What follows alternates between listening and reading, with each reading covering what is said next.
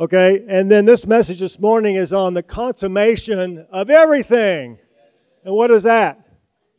New Jerusalem. So real quick, before the brother shares, I'd like to tell a little story to young people. Anybody here young? Any young men? Well, there were two young men in history, and one of them came to a real famous person, a politician. His name was William Gladstone, and he was the Prime Minister of Britain when Britain ruled the world. They had 22% control of the earth, 13 million square miles they owned, and this is when the word came out that the sun never sets on Britain, meaning they had properties around the world, and they were the most powerful empire. And, of course, we've benefited very much the world's English. English is the first language. So very famous man. He was a prime minister for 4 terms and was in a prominent position. And so at the end of his life, he gave a speech where he talked about a very ambitious young man. Anybody here young? Yes. And he came to him and told him that he admired him more than anyone living currently that day, and he wanted advice for his life. And here's how the conversation went. Gladstone asked him, now this is the Prime Minister of Britain at the peak of the ruling of that country over the whole globe. Gladstone asked him, "What do you hope to do when you graduate from college, young man?" The young man replied, "I hope to attend law school, sir, just as you did." "That's noble," said Gladstone. "What then?" "I hope to practice law and make a good name for myself, defending the poor, just as you did." "Wow, that's a noble purpose," Gladstone said. "What then?" "I would hope to serve the government as prime minister with the same vigor, dedication, vision, and integrity as you did." Gladstone replied, "That is very good. What then?" "I hope to retire with honors and write memoirs, even as you are presently doing, so that others can learn from my mistakes and triumphs." "That is very noble," Gladstone said. But what then?" The young man paused for a moment and said, I guess I will probably die. Eventually I will die." Gladstone said, "That is correct. You will. And then what?" The young man looked very puzzled and said, "Well, sir, I haven't given that much thought." Gladstone then responded, "Young man, the only advice I have for you is to go home, read the Bible, and think about eternity." And that's what this message is on this morning. There was one more young man that came to him. I'll read you this little quote. Mr. Gladstone, a very famous politician in England, said in his old age to a young missionary. This is now another conversation with another person to a young missionary. Gladstone speaking, "Sir, you are still young. I give you my blessing for going again to preach the gospel in foreign countries." By the way, Gladstone was a devout Christian. "Unfortunately, I am already old.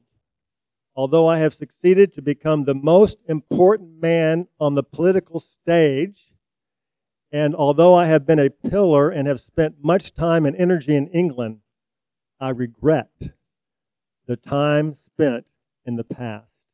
If I had 3 lives, I would spend every one of them to preach the Word of God. Today I'm unable to do so because the strongest and best time of my life has been eaten up. Therefore, I encourage you to run for the Lord and the gospel." And then one more quote from a well-known Bible teacher.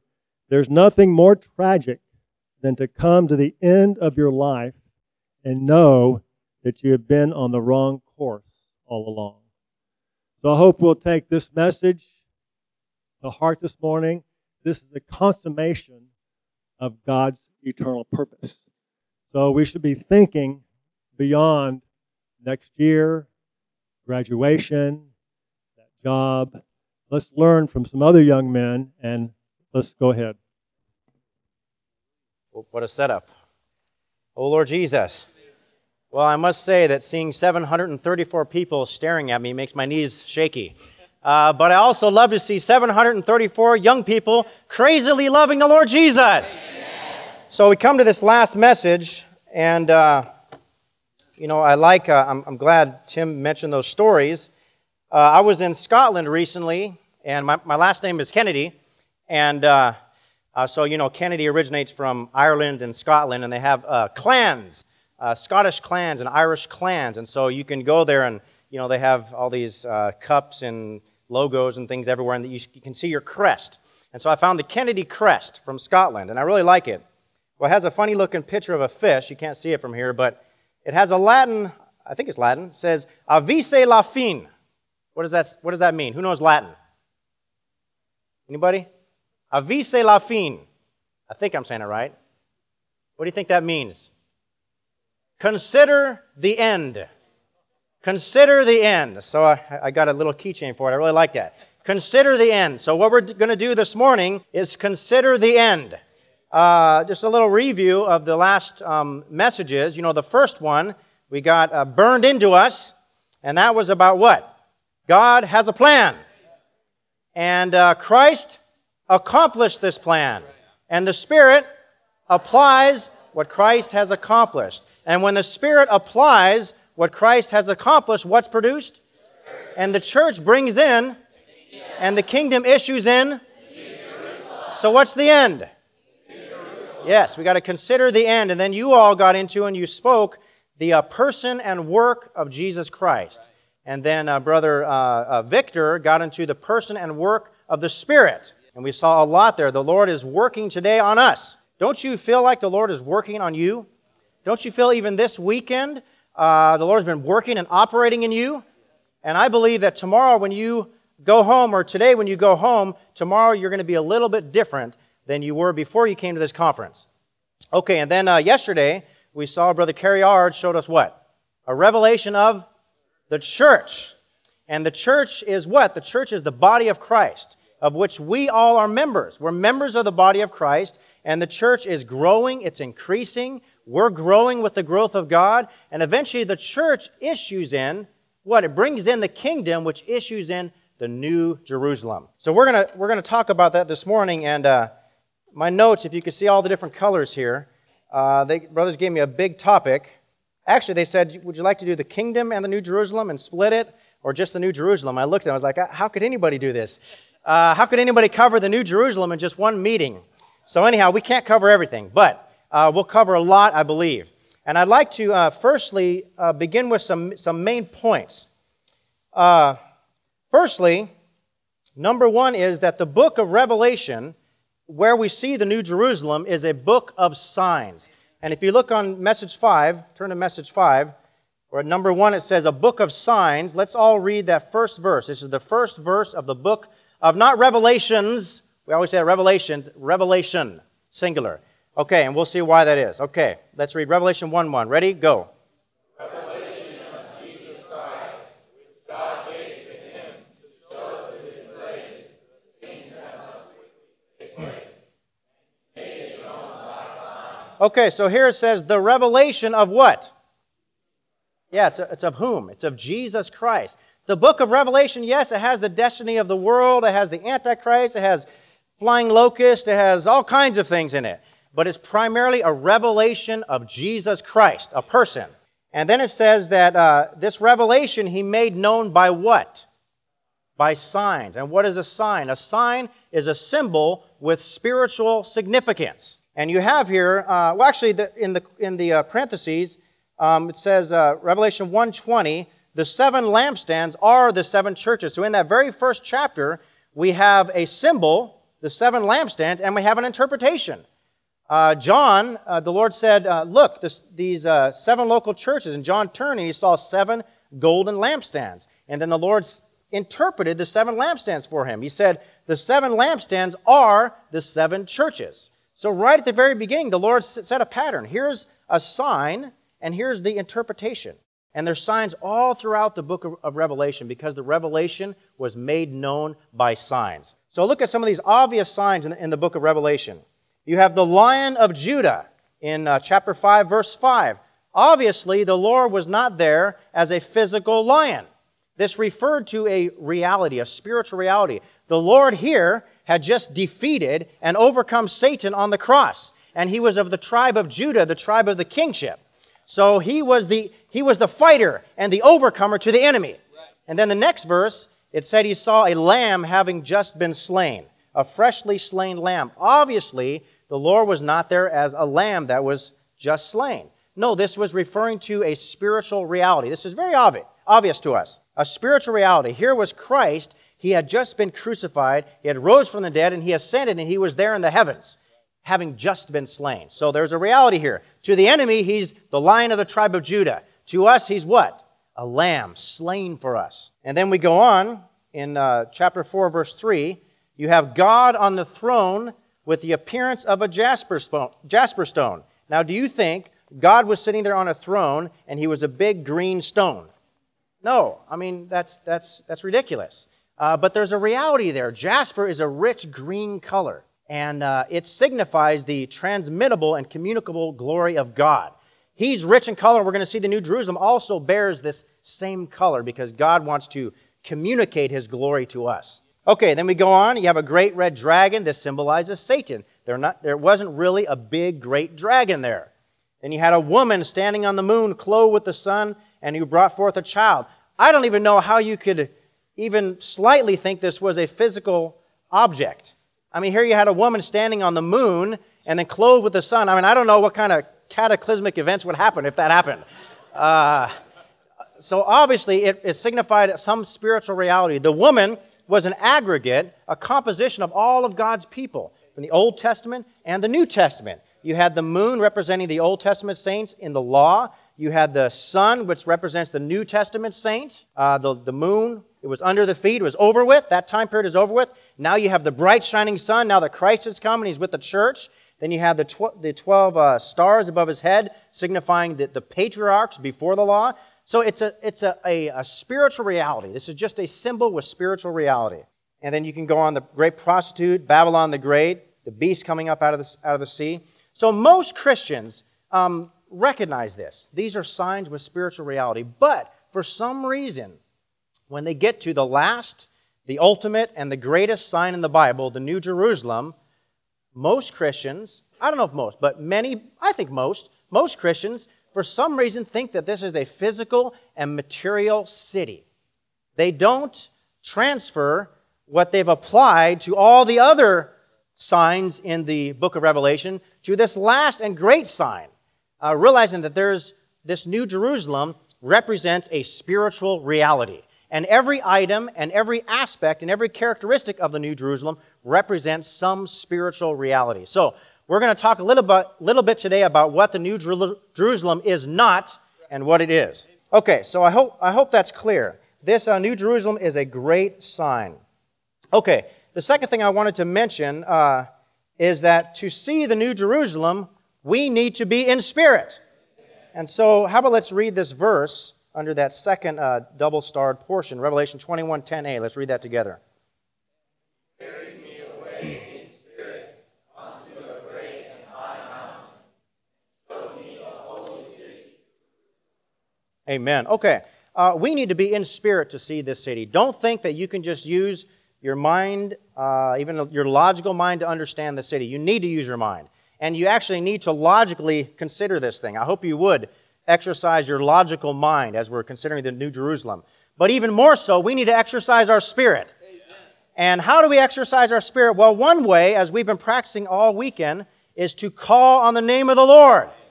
1 Corinthians 12:13 says, no one can say, Jesus is Lord, or Lord Jesus, except in the Holy Spirit. And 2 Corinthians 3:17 says that the Lord is the Spirit.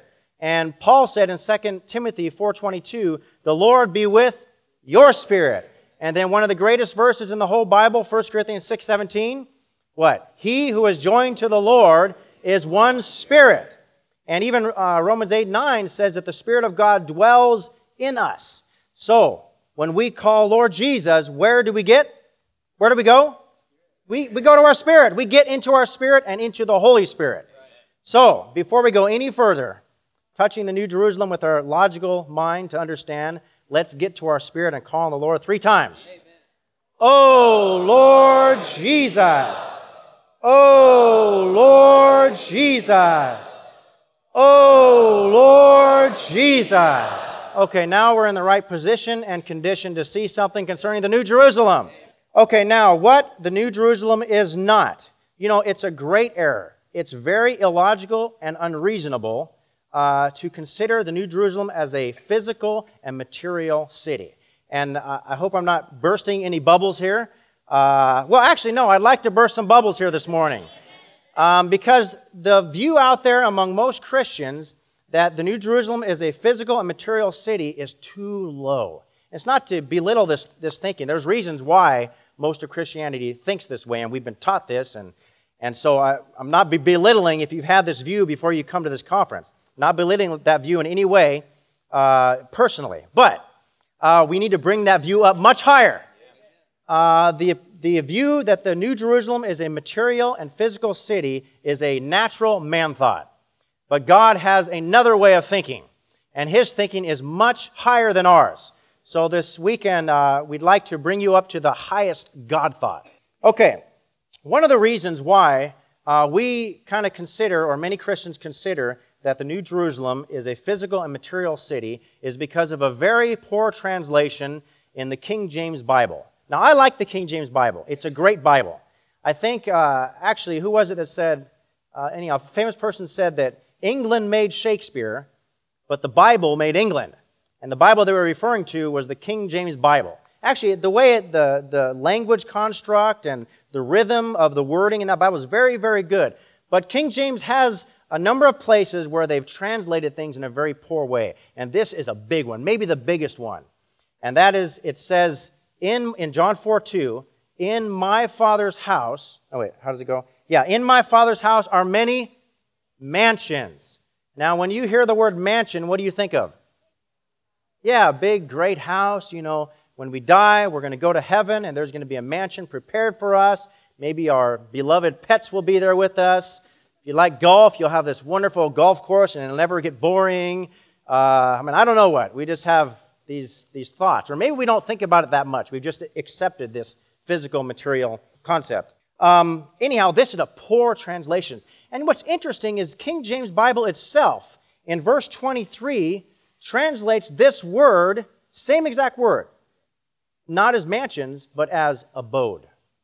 And you'll see this later. So even in the King James Bible, in the same chapter, it says mansions, and then it says abode.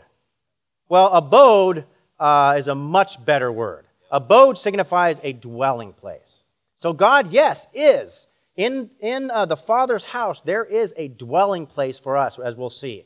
But there's no mansion in the sky when we die, okay? So that is a very wrong concept, and I hope you'll see this very clearly as we go through. One very clear proof I'd like to read, and these verses, or at least one of them, is you'll see later on.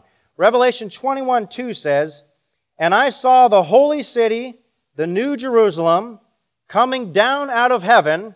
By the way, our thought is always to get to heaven, but here we see the New Jerusalem is coming down out of heaven.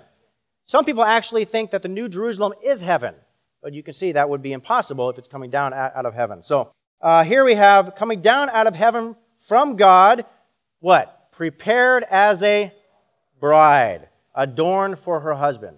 A city bride. Okay, and then in verse 9 and 10 it says, "Come here, I will show you the bride, the wife of the Lamb." And then what did he show him? It says, he showed me the holy city, Jerusalem. Okay, now, I'd like to illustrate this. Maybe we have two brothers. Maybe brothers, if you can come up here real quick. I just want you to see how illogical this is to consider that the New Jerusalem is a physical and material city. Okay, brother, let's say Sawyer, and what's your name, brother? Solomon. Sawyer and Solomon, okay. Solomon here is going to be a physical and material city, okay? Now, Sawyer is a person. Sawyer is the church, okay? Now, the Lord, He had in His heart's desire, He wanted to be joined to man. He wanted to be one with man in such a way that He and man will be mingled together. and even incorporated in one another, to dwell in one another. And so he had this great desire in his heart. It's what made his heart pump every day. I want the church. I want the church. Okay, the church is marvelous. I'm willing to even die for the church because this man that I created messed up. Oh, I'm willing to die for the church because I love the church so much. I'm willing to do everything for the church. I'm willing to make an economy and a plan to get this church because I want to be one with this church, this person. And who's the church? We are. Yeah, all the believers of Christ compose the church. So, he goes through a process. He dies on the cross. He resurrects. He ascends to the heavens. Even now, today in the heavens, he's operating as the Spirit, convicting people and saving people, redeeming people, all these kinds of things. And then at the very end, he's about to marry. You have the wedding day of 1,000 years, which is like one day, Peter says, and he's going to have a great wedding day with the one that's been on his heart, that he's desired after. And he's going to live with this one for eternity. Okay, this one that he loves. Then here we go, the great wedding day, and it's presented to him in physical and material city. Beautiful, it's the gold and silver and precious stones. It kind of reminds me of Jacob when he wanted to marry Rachel, and then Laban, her dad, tricked him, and he woke up and there was Leah. Yeah, it's like Leah. That was not the one that was on his heart. So anyhow, the Lord is not looking for the material and physical city. The Lord is not in love with this physical and material city. It may look beautiful, the picture, but that's not what he wants. He wants the reality to which this picture is pointing to. This picture points to the reality. Yeah. Forget about the picture when the reality gets here. Yeah, we need the picture to understand the reality. But after a while, forget the picture. The picture's behind. Forget the picture. Okay, so you have the reality here. So I hope this is clear. Okay, thank you, brothers. Yeah, the Lord is not looking for a physical and material city. So we need to cast aside our man thought and take God's thought. Okay, the next thing I want you to mention, so that is what the New Jerusalem is not. Now, what is the New Jerusalem? Okay, two things. Number one, the New Jerusalem is a composition of two peoples. The first person is the triune God himself. The second person is who? The chosen, redeemed, regenerated, transformed, and glorified people of God. That's us. So the New Jerusalem is not a physical city. It's a personal city. It's a mingling it's a composition of two people, of divinity and humanity. It's an actual joining and a mingling and incorporation of the triune God and his chosen people. That's us. Okay, so that's very important. The New Jerusalem is a consummation. Also, the New Jerusalem is a consummation of two processes. The first process is on the triune God side. Did you know that the triune God was processed? Yes, he was processed. He went through what? Incarnation, to become a man. He what? Died on the cross to accomplish his all-inclusive redemption. He resurrected. He became a life-giving spirit, and we saw he also became the firstborn among many brothers. Then he ascended to the heavens, and now he was poured out as the Spirit upon all of us, and he's so available and near, all we have to do is say, Lord Jesus, and whoosh, he's in. Okay? That's his process, and now he's dispensing himself into us. The other process is the process that all of us are going through. We've been chosen by God in eternity past, and then in time we were, redeemed by him. We've been regenerated by him, and now he's, dispensing himself into us. He's transforming us. He's conforming us to the image of Christ, and then eventually one day we will all be glorified. And he's not doing this just only individually, but he's doing this in the church corporately. So this is a process. So the New Jerusalem that we see in the last two chapters of the Bible is just a consummation of those two processes. Okay, very important. Okay, now lastly, I want to mention before we get into the outline, or the main portion of the outline, is that if we are becoming the New Jerusalem today, then what should we be today? We should match what we're becoming. So every believer, that's you and that's me, should be a little New Jerusalem. Every item and every characteristic of the New Jerusalem should be reflected in our personal life today. And also every local church, that is every church in the city where you're at, should be a miniature New Jerusalem. So your church should have gates pearl gates that welcome all people through the redemption of Christ. There should be a flowing river. There should be the tree of life. When people come into the meetings of the church in which you're at, they should not touch just merely doctrine and knowledge. They should touch life. They should touch the Spirit. They should touch the divine nature of God the Father, as we'll get into.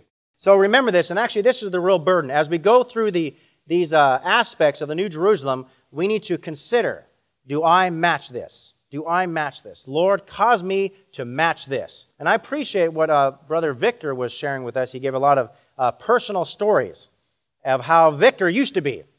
But the Lord was operating in him. And eventually he changed this brother. And I think all of us, a week ago, a year ago, many years ago, we're a lot different today than we were. The Lord has been operating in our lives. I mean, just even expose myself some. 20 years ago, 20-something years ago, I looked a lot different than I do now. I had long hair, and I had an earring as well, Victor, except mine was skull and crossbones. And I always had to wear 501 button-fly Levi's. They all had holes in them. All my shirts always had to be cut off at the sleeves and, smoked and all these things. But listen, the Lord changed me. Amen. It wasn't a behavioral change. It's not so that one day I can, wear a suit. No, it's just that the Lord is doing something. He's changing, and He's working off all the things in us that is incompatible to Him. It's not a mere behavioral or conduct change, but the Lord is doing something in us. He's changing us inwardly, and eventually everything will drop off until we match the New Jerusalem. I don't know if when you were a little child, if you ever played with those toys that, I don't remember if they were square or circular, but you had to put in if there's a circle, it goes into the circle hole. If it was a square, it goes into the square hole. Triangle into the triangle hole. Well, we all have to fit into the New Jerusalem. Our life, our living, our Christian work has to fit into the New Jerusalem. So be careful. You're living and you're working today. You have to be careful. Does it match the New Jerusalem? That's why it's good to consider the end, because you want it to line up with that. Because whatever's not that will be burned away. Okay, so this is a burden here that every item of the New Jerusalem should match. Okay, now, how about, what I'd like to do is have a little practice. I like the way the brothers have been having you practice speaking to one another, because we don't want you to go back tomorrow and somebody says, what did you get into this weekend? What did you do? And you say, well, let me get my outline. And here, you can read this with me. No, that's not bad, but that's not the best. The best is you can say, you know what? We talked about the New Jerusalem. And they say, what's the New Jerusalem? And you'll say, well, it's, let me get my notes. No, we want you to be able to say what the New Jerusalem is not and what the New Jerusalem is and what all the other messages were about. So we'll have a little practice. And let's start like this. How about let's all read each of these points, A, B, C, D, E, and F. And then as we read these points, I'll stop, and I have a little prayer that we can pray regarding each one of these points. And so I will say the prayer, and you'll follow the prayer after me. And you can adopt these kind of prayers. So let's read A all together, and then I would like you to follow me with a little prayer. And we'll do this for each item. Okay, A, ready? Go.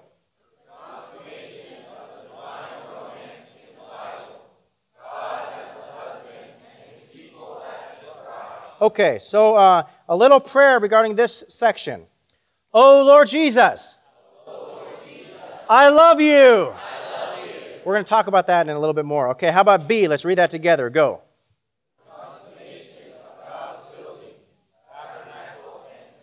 Okay, now follow after me. Lord Jesus, make your home in my heart. Build yourself into me. Okay, now C all together.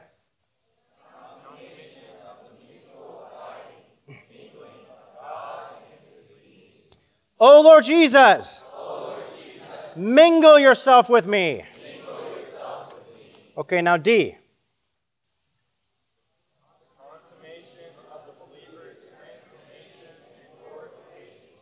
Okay, Lord, transform me into your image. Shine through me. Okay, then E.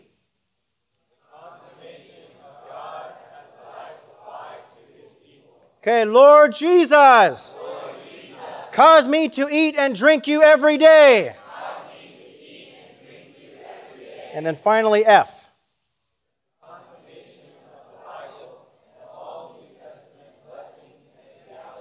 Oh, Lord Jesus. Make me match the New Jerusalem in every way. Okay, now with your neighbor, how about you practice those 6 points? You don't have to do the prayers right now, but practice speaking to one another these 6 points, and we'll just have a little practice. We'll even have some come up here in a minute. Amen.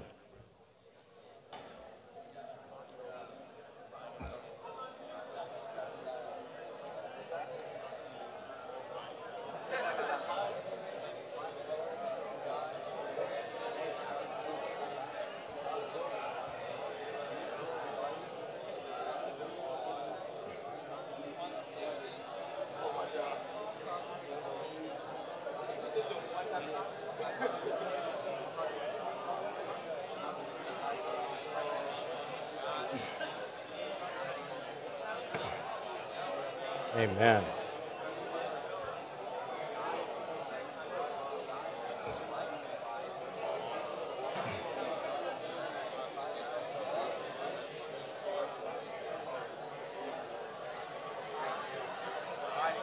Oh, Lord Jesus.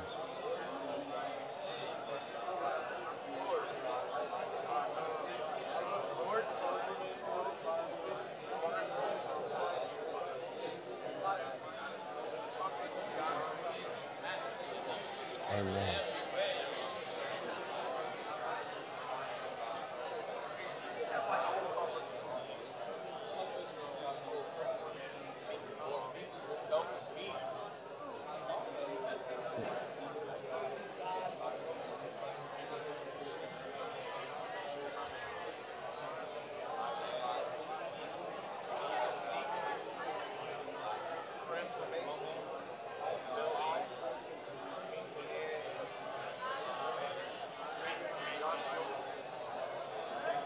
Okay, who wants to try to do it up here? How about 2 brothers?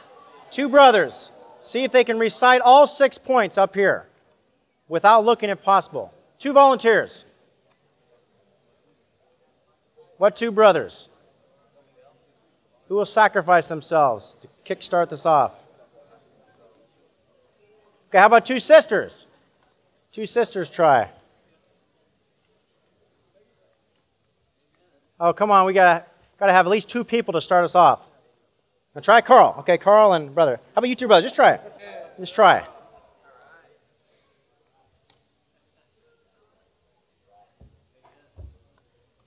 Okay, so what is the New Jerusalem? Well, the consummation of the divine romance. Amen.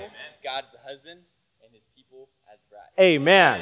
It's also the consummation of God's building. Amen. In the Bible, we see the tabernacle and the temple. Right. They'll both consummate in the New Jerusalem. Amen.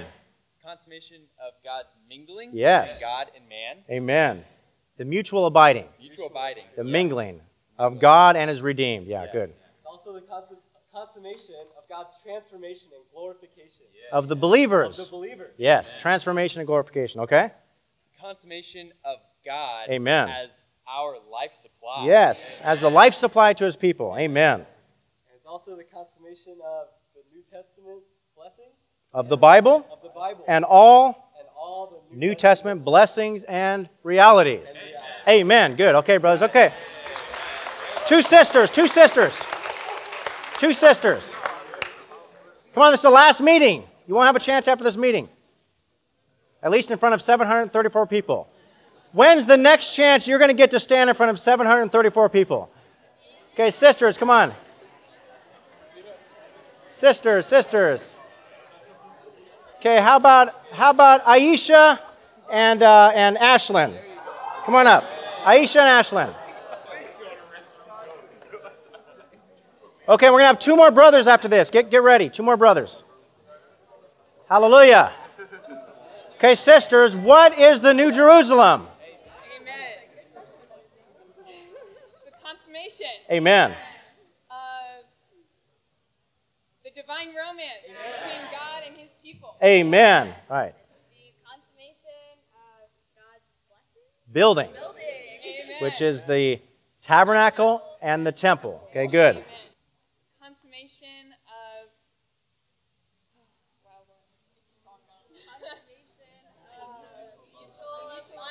Amen. Of God and His redeemed. Amen. Good. Next one.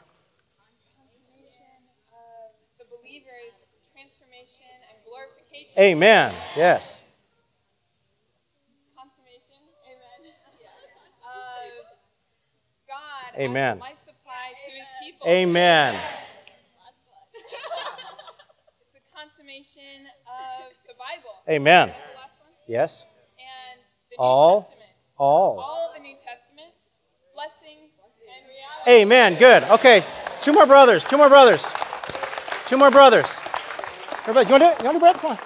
No, no? Okay. Two more brothers. Come on, quickly. Okay, how about, let's see. Who? These two brothers. Come on, guys. Come on, brothers. How about two of you? You don't got it? Who? Oh, two more. Okay, okay, brothers. These brothers do it all the time. Okay, brothers, what is the New Jerusalem not? It's not a physical, And material place building. yes, yes. Okay, what is the New Jerusalem? So the New Jerusalem is the consummation of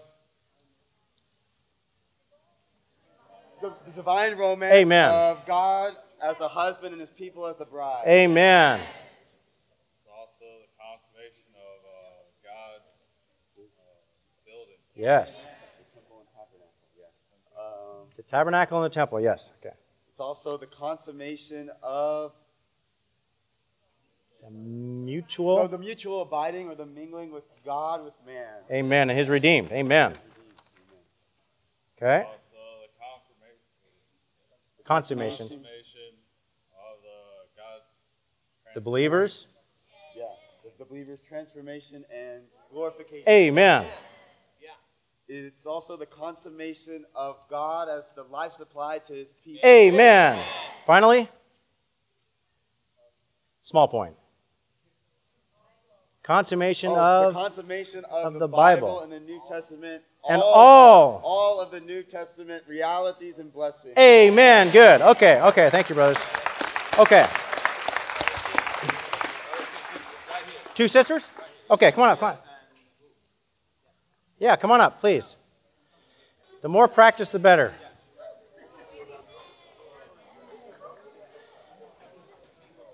Okay, sisters, what is the New Jerusalem not? It's not a city, a Physical city. and material city. Right. So what is the New Jerusalem? It is the divine romance. The consummation. Consummation of the divine romance. Amen.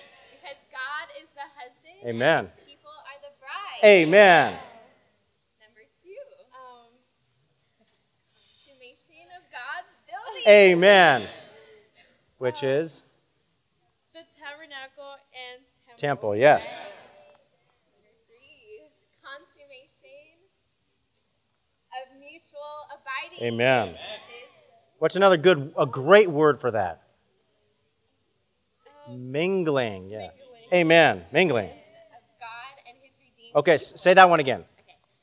The consummation of mutual abiding, mingling, of God and his redeemed Amen. people. Amen. The next one is consummation of the believer's transformation and glorification. Amen. Yes. Okay. The consummation of God as. God as life supply to all his people. Amen. Yes. Say that one again together. Amen. The consummation of God as the life supply to all his people. Amen. And lastly, the consummation of the Bible and all the New Testament realities, Blessings. and realities. Amen. Good. Okay. Okay. Very good. Okay. Okay. Now we'll get into this outline, and actually these verses are packed. What? You want to do? Okay. Two more. Okay. Last two brothers.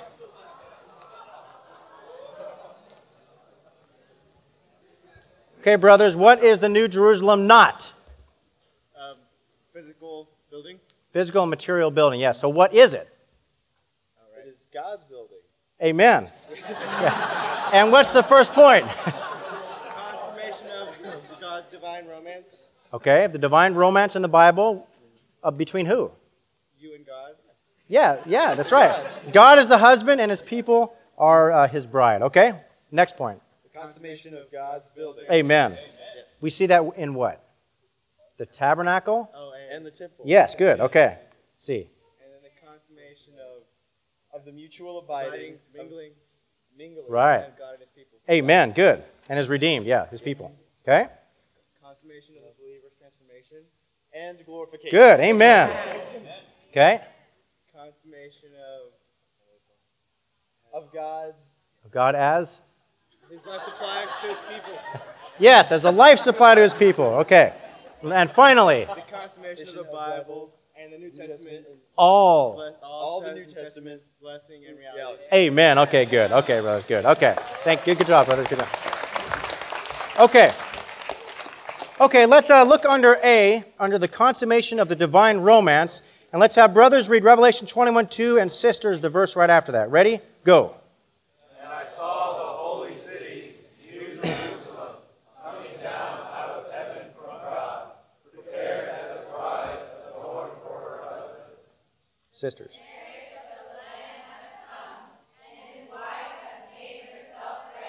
Amen. Okay, a bride is a bride for a day. And we know the kingdom period of 1,000 years is the wedding day. That's when the New Jerusalem is the bride. Okay, then a wife is a wife for, in this case, eternity. Okay, it's not till death do us part. It's we never part. We're joined with the Lord for eternity. Okay, now this thought of this divine romance is all throughout the Bible. Even you can pick up this thought in the Old Testament. So in Isaiah 54:5 is just one of a number of verses. It says, "For your maker is your husband. Jehovah of hosts is his name." And then Jeremiah 3:14, "Return, O apostate children, declares Jehovah, for I am a husband to you." So this thought is there in the Old Testament as well. God is a husband to his people. And then you come to the New Testament. You have here in John 3:29, says, "He who has the bride is the bridegroom." And this is John the Baptist speaking, and the scene here is that the disciples of John the Baptist were in a sense kind of complaining about people were coming to the Lord and being baptized. They were kind of complaining. And so John, he said something wonderful. He said, "He who has the bride is the bridegroom, and the friend of the bridegroom stands by and rejoices." So the bride here were the disciples, the people of God, and the bridegroom was Christ, and the friend of the bridegroom was John the Baptist. And then the next verse, I believe, he says, "He," referring to Christ, "must increase, but I must decrease." So John had a wonderful revelation about the Lord, that the Lord Jesus was a bridegroom to his people. And then Paul also refers to this in 2 Corinthians 11:2. Let's all read that together.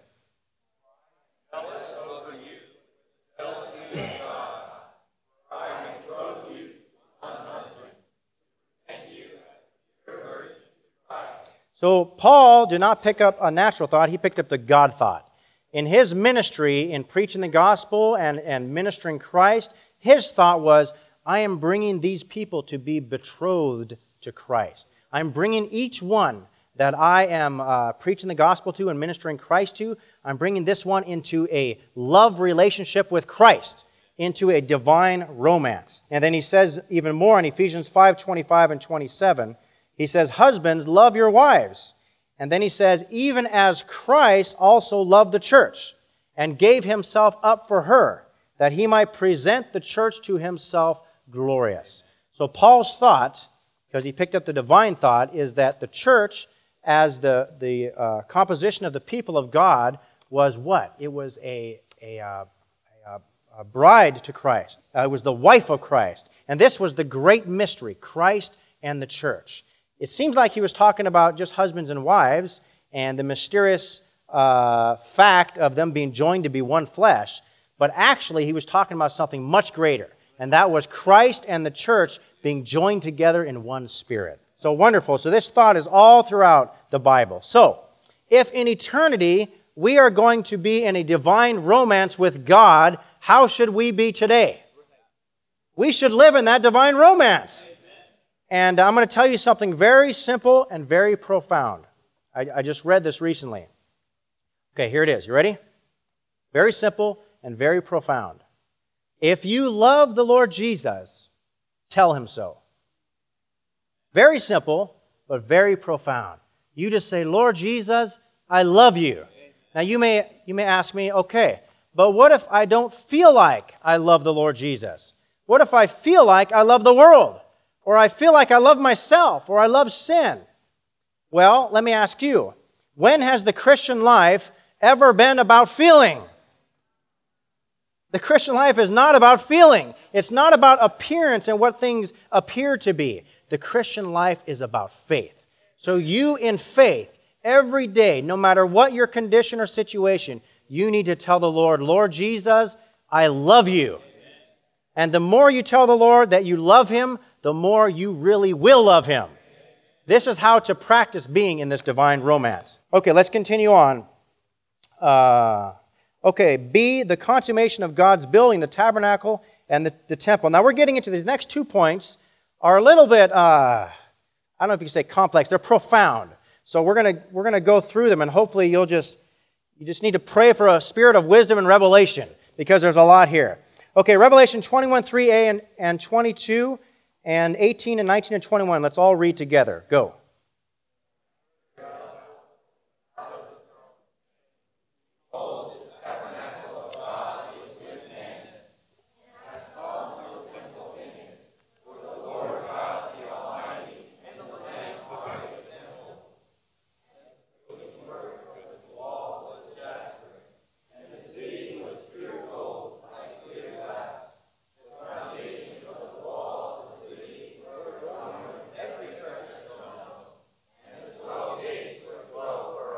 Okay, so the first 2 verses here, we have the tabernacle of God, and then we have that the Lord, God, the Almighty, and the Lamb are its temple. So you have a tabernacle and you have a temple. In the Old Testament, you also had the tabernacle and you had the temple. The tabernacle was a movable dwelling place of God. God actually lived in this movable physical place of the tabernacle. Of course, that's a type of a reality, as we'll see. But this is where God lived. Okay, then you had the temple. Eventually, the tabernacle became an immovable dwelling place, which was called, an immovable temple, an immovable dwelling place, which is called the temple. And, the temple actually was where the priest also dwelt in. God lived there, but even some priests lived in this physical building. And so this represents a reality that God lives in the New Jerusalem, and man, we live in the New Jerusalem. So God lives there and we live there. God lives in us and we live in him. So this is the reality. And there's a building work. And there's some items here. We have jasper. And jasper typifies the transmittable and communicable glory of God. God shines forth in himself, but he wants to shine forth and be expressed in us. So it's transmittable and it's communicable. And then the gold signifies what? The gold signifies the divine nature of God the Father. Then you have the pearls here, and the pearls signify, by the way, each one of these points could take many messages, and there have been many messages given on them. So I'm just stating facts here. You have to spend the time to get into them. But the pearls represent the Son's overcoming death and his life imparting resurrection. Okay, very, very significant. The pearls are very precious. You need to study this. And then the precious stones signify what? The Spirit in his transforming work. And how do precious stones come about? They come about through heat and pressure in a certain kind of environment. And I learned that how a stone, what kind of a precious stone it is determined by the environment that it's placed. I don't know all the technicalities of that, but if you place this one stone in this environment, you get the heat and pressure and a long period of time, and you put that same stone in very similar stone in another kind of environment, you'll have 2 different kinds of precious stones. So don't despise your environment. The Lord has placed you in just the right environment. You may think, oh, this is the worst place. This is the worst dirt that I'm in. But who knows? The Lord placed you there, and one day, you can't see it now, but one day it will be obvious to everyone, and it will be expressed to everyone what the Spirit is working into you. And there will be a certain kind of a precious stone expression in you. So don't despise your environment. Thank the Lord for your environment. The Lord is working as the Spirit in you to produce something very precious. Okay, now these verses in Revelation, we have some, I guess you say, some interpretation or some reality that's shown throughout the New Testament. So in John 1:14 it says, "And the Word became flesh and tabernacled among us." This Word was Christ, and He was there in the flesh, and it said not only that He just lived among people, but He tabernacled among people. This was the actual Greek word, I think it's skene, which means a tent or literally a tabernacle. The Lord was a tabernacle among people. So the Lord was the reality of the tabernacle. Then in the next chapter, John 2, the Lord, if you remember the story, the Lord came into the physical temple of God, and there were people that were buying and selling. And He got very angry, and He drove them out. And He said, "Don't make my Father's house a house of merchandise." Remember those three words, my Father's house. So He drove them out of the temple, said, "My Father's house." Then He says, "Destroy this temple," a little later on, "and in 3 days I will raise it up." And of course they're like, "What are you talking about? This thing was built in 46 years and you're going to raise it up in 3 days?" And John interpreted what the Lord said and said, "But He spoke of the temple of His body." So here we see that the Lord is not only the tabernacle of God, but He was the real temple of God. God was no longer going to be in that physical temple. Now God dwelt in Christ. And so Colossians 2:9 says, "All the fullness of the Godhead dwelt in Christ bodily." So Christ on the earth was the dwelling place of God. But then in 1 Corinthians 3, it says that you, that's referring to the church, are God's cultivated land, God's building. So now the church is the building.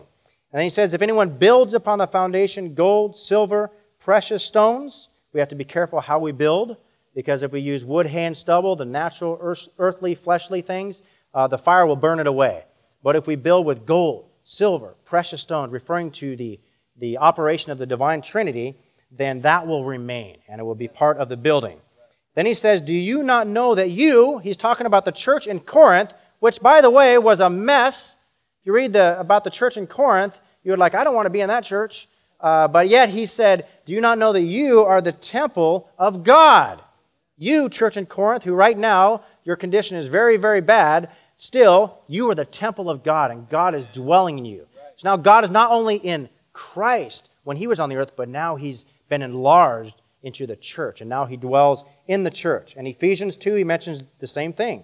"In whom all the buildings," talking about the church, "is growing into a holy temple in the Lord. You also are being built together into a dwelling place of God in spirit." It's a spiritual building, not a physical building. Then in 1 Timothy, "the house of God, which is the church of the living God." And then Peter also mentions this. "You yourselves also as living stones," so not physical stones, but living stones, "are being built up as a spiritual house." So all these verses tell us that the dwelling place of God, the building, the house of God, is in Christ, and it's in the church as the enlarged Christ. Okay, so let's go to C. And C actually clarifies a little bit more about this mutual abiding and blending and building of God. These verses, actually, I'd like to read these verses to you because I need to comment on them. These verses are packed. They're very profound, and there's just a lot here. So I'm going to go step by step, and hopefully we will see something here. Okay, we've already mentioned John 14:2. I mentioned earlier, and it says, "In my Father's house." Now remember, in John 2, the Lord said, He used these words already, "my Father's house," referring to what? Referring to the temple, but then He really refers to His body. So my Father's house here refers to Christ's body, okay? Not only individually, but also as the enlarged body of Christ. So in my Father's house are many, not mansions, but many abodes, many dwelling places. Actually, these abodes refer to us. We are the dwelling place of God, and we are all in the body of Christ, which is the Father's house. He said, if I were not so, I would have told you, for I go to prepare a place for you. Next verse. And if I go and prepare a place for you, I am coming again and will receive you to myself. His going and his coming refer to his death and his resurrection. So he was going through death and coming in resurrection so that we would have a place in his body, which is the Father's house. Okay, you understand so far? Okay, it's going to get even more. We'll get into more. Okay, he says, so that where I am, you also may be. Where was the Father? Where was the Son? Where I am, where was he? He's in the Father, that's right. Because a few verses later, Philip said he got confused, as I'm sure some of you may be right now. Philip's like, okay, Lord, show us the Father. And then what did the Lord reply? He said, Philip, have I been so long a time with you, and you have not seen the Father? If you see me, you see the Father. So the Son was in the Father, and the Son wanted to bring us into the Father. But the only way we can get into the Father is by getting into the Son. So the Lord had to go through death and return in resurrection so that we could get into him, so that we could be where he was in the Father. Wow, it's wonderful. Okay, I'm going to read on. In verse 20, he said, in that day, that should refer to the day of resurrection, you will know that I am in my Father, and now you in me. Because in the day of resurrection, we saw earlier in this conference, was that not only was Christ became the firstborn, but we also were born and regenerated through his resurrection. So in this day, Christ is in the Father, and we're in Christ, and Christ is in us. And then he says in verse 23, Jesus answered and said to him, if anyone loves me, he will keep my word, and my Father will love him, and we, that's the Father and the Son, will come to him and make an abode with him. That word abode is the same word as the word for which King James translates mansion, as abode in verse 2. Okay, now are you thoroughly confused or a little bit more clear? Okay, that's okay, because the Lord himself, in John chapter 14, 15, and 16, he revealed this building and this reality of oneness in a marvelous way. The Father's house in John 14, the Son's vine in chapter 15, the Spirit's child in chapter 16, and then in 18, 19, and 20, he went through the process of death and resurrection, but he realized these guys don't get it. It's too great. And so in John 17, before he went through the process of death and resurrection, he prayed to the Father. So the whole chapter is just a long prayer. And what did he pray? Well, here's some of it. He prayed that they, that's the believers, all may be one. Amen. Even as, you need to underline that twice. Even as. How one should they be? Oneness where they're shaking hands over the fence, like, I believe what I believe, you believe what you believe, but we're still one, we're Christians. No, not that kind of oneness. It's the even as oneness. Even as you, Father, are in me, and I in you, that they may also be in us. What kind of oneness is this? Actually, we don't really have anything kind of physical to describe this so well. Because I can be one with my brother Ty, but Ty can't be in me and me and Ty. Impossible. But we can be in the Father and in the Son, and the Father and the Son with the Spirit can be in us. That's a mutual abiding, which is why we say here, mutual abiding. That's a real mingling, a joining together in such a way that the parts are still distinct. They're still the triune God, and they're still us, but we cannot be separated anymore. We are one in the way of mingling. In the way, another word theologians use is co-inherence. We mutually live in one another. Okay, and then it says, and the glory which you have given me, I have given to them, that they may be one, even as we are one. He says it again. I in them, Christ in us, and you, Father, in me, that they may be perfected into one. Okay, so this is the Lord's Prayer. Okay, so God's thought is much greater than ours, and I hope you picked up some of that. Okay, let's turn the page, and I have to move really quickly. So we have some other verses that describe this. Psalm 91, even in the Old Testament, there's this thought. O Lord, you have been our dwelling place in all generations. Then John 15:4, New Testament, the Lord said, abide in me, and I in you. There. How can two peoples abide in one another? I don't know, but in this case, it can happen. And then 1 Corinthians 1:30 says, but of him, that's God, you are where?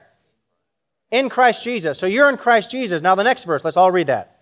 Christ in you, the hope of glory. So who is in whom? Yeah, they're both. We're in Christ and Christ is in us. That's mutual abiding. Okay, now I'm going to, this next portion, the city of God, it's really interesting and wonderful. I'm just going to mention some things here. It says that Abraham was waiting. He lived in tents, but he was eagerly waiting a city. And this city had an architect and a builder, which was God. The church, the building of the New Jerusalem and the church is not our building. We don't build it. God is the architect and he's the builder, although we can cooperate with him.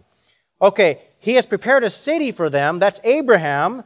And all these other ones in chapter 11 of Hebrews, they had a good testimony of faith, but they never saw this actual city in reality. So they dwelt in tents. They wandered. They were in holes. You read that whole account in Hebrews chapter 11. You realize all these ones, they had a great testimony of faith, but they never quite reached this city that was prepared for them. But Paul was saying, but you, the believers today in the New Testament age, what does he say? You have come forward to Mount Zion and to the city of the living God, the heavenly Jerusalem. And even later on he says, you've come to a better country. It says, have come. So in some sense, today even, we have already come to the New Jerusalem. So it's not only that we're going to the New Jerusalem, that we're becoming the New Jerusalem. Today we've already come to the New Jerusalem because we're already in the church. And so we're in the New Jerusalem today, at least in miniature, at least in a kind of a foretaste. So I thought that was really wonderful. So don't think your church is so bad, where you're at. Just realize that's at least a little bit. It's a foretaste and a miniature of the New Jerusalem. So the church is a wonderful place. Okay, now we come to, I'm going to go very quickly through this. We have the consummation of the believer's transformation and glorification. And we've already read some of these verses. Basically, we see here in these verses, and you can study them later, that the triune God is operating in us with his life and with his nature until we bear Christ's image and shine forth his light. We need to have a prayer before the Lord. Lord, don't let any dark part remain in me. Because it talks about here that the city bears the glory of God and it shines forth the light of God. And it's pure gold, but it's transparent. It's clear as glass. So we need to be, if we want to match the New Jerusalem, today we need to be transparent. We need to be clear. We need to shine forth God in a clear way to others so that we can match the New Jerusalem. And you have these verses that show that God is light, Christ is the light of the world, but then the Lord says to his disciples, you are the light of the world. And the righteous, these are the overcoming believers, will shine forth like the sun. And this happens in John 12. This shining of the Lord's light really is a kind of magnification of Christ. And John 12 talks about this magnification. He had to go through death like a grain of wheat, so that in resurrection he could come forth in a multiplied way, in a magnified way. So Paul says in Philippians, Christ could even be magnified in his body. So God is shining in Christ, but eventually he wants to shine through all of us. And that will consummate in the New Jerusalem as the ultimate shining of God. And you can, if you study the New Jerusalem in this line of light, you can see that God is the light of this New Jerusalem, that the Lamb is the lamp of the New Jerusalem, and the whole city, which is composed of all of us, is kind of like the diffuser of this lamp. So you have the lamp shining forth the light, but then it's spread out and magnified and diffused through the whole city.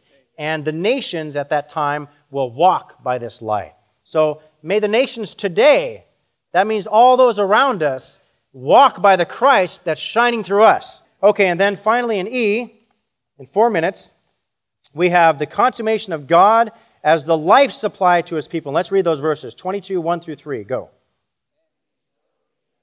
Amen. Okay, so here you have a river coming out of the throne of God and the Lamb, and it's in the middle of a street, and growing on this side of the river and on that side of the river was a tree, and it must not have been a pine tree shooting up into the sky. It must have been a vine tree because it grew on both sides. And so we see in John 15 that the Lord himself was the vine tree. He said, I am the vine. You are the branches. So the tree of life here refers to Christ. And what does the river here refer to? It refers to the Spirit. And these verses are very good. Let's shoot down to John 4:14. The Lord said, whoever drinks of the water that I will give him will become in him a fountain of water gushing up into eternal life. So when we drink of the water that comes from Christ, this water becomes in us a fountain, gushing up. So right now, there is in your being a fountain that wants to gush up into eternal life. And then in John 7:37 through 39, the Lord here again is saying, come to me and drink. And out of his innermost being is not only a fountain installed that wants to gush up, but out of his innermost being comes rivers of living water. And the Lord interprets these rivers. He says, this is what? The Spirit. So we know very clearly, the tree of life refers to Christ, the rivers refers to the Spirit. And 1 Corinthians 12:13, I love this verse. Let's all read that together.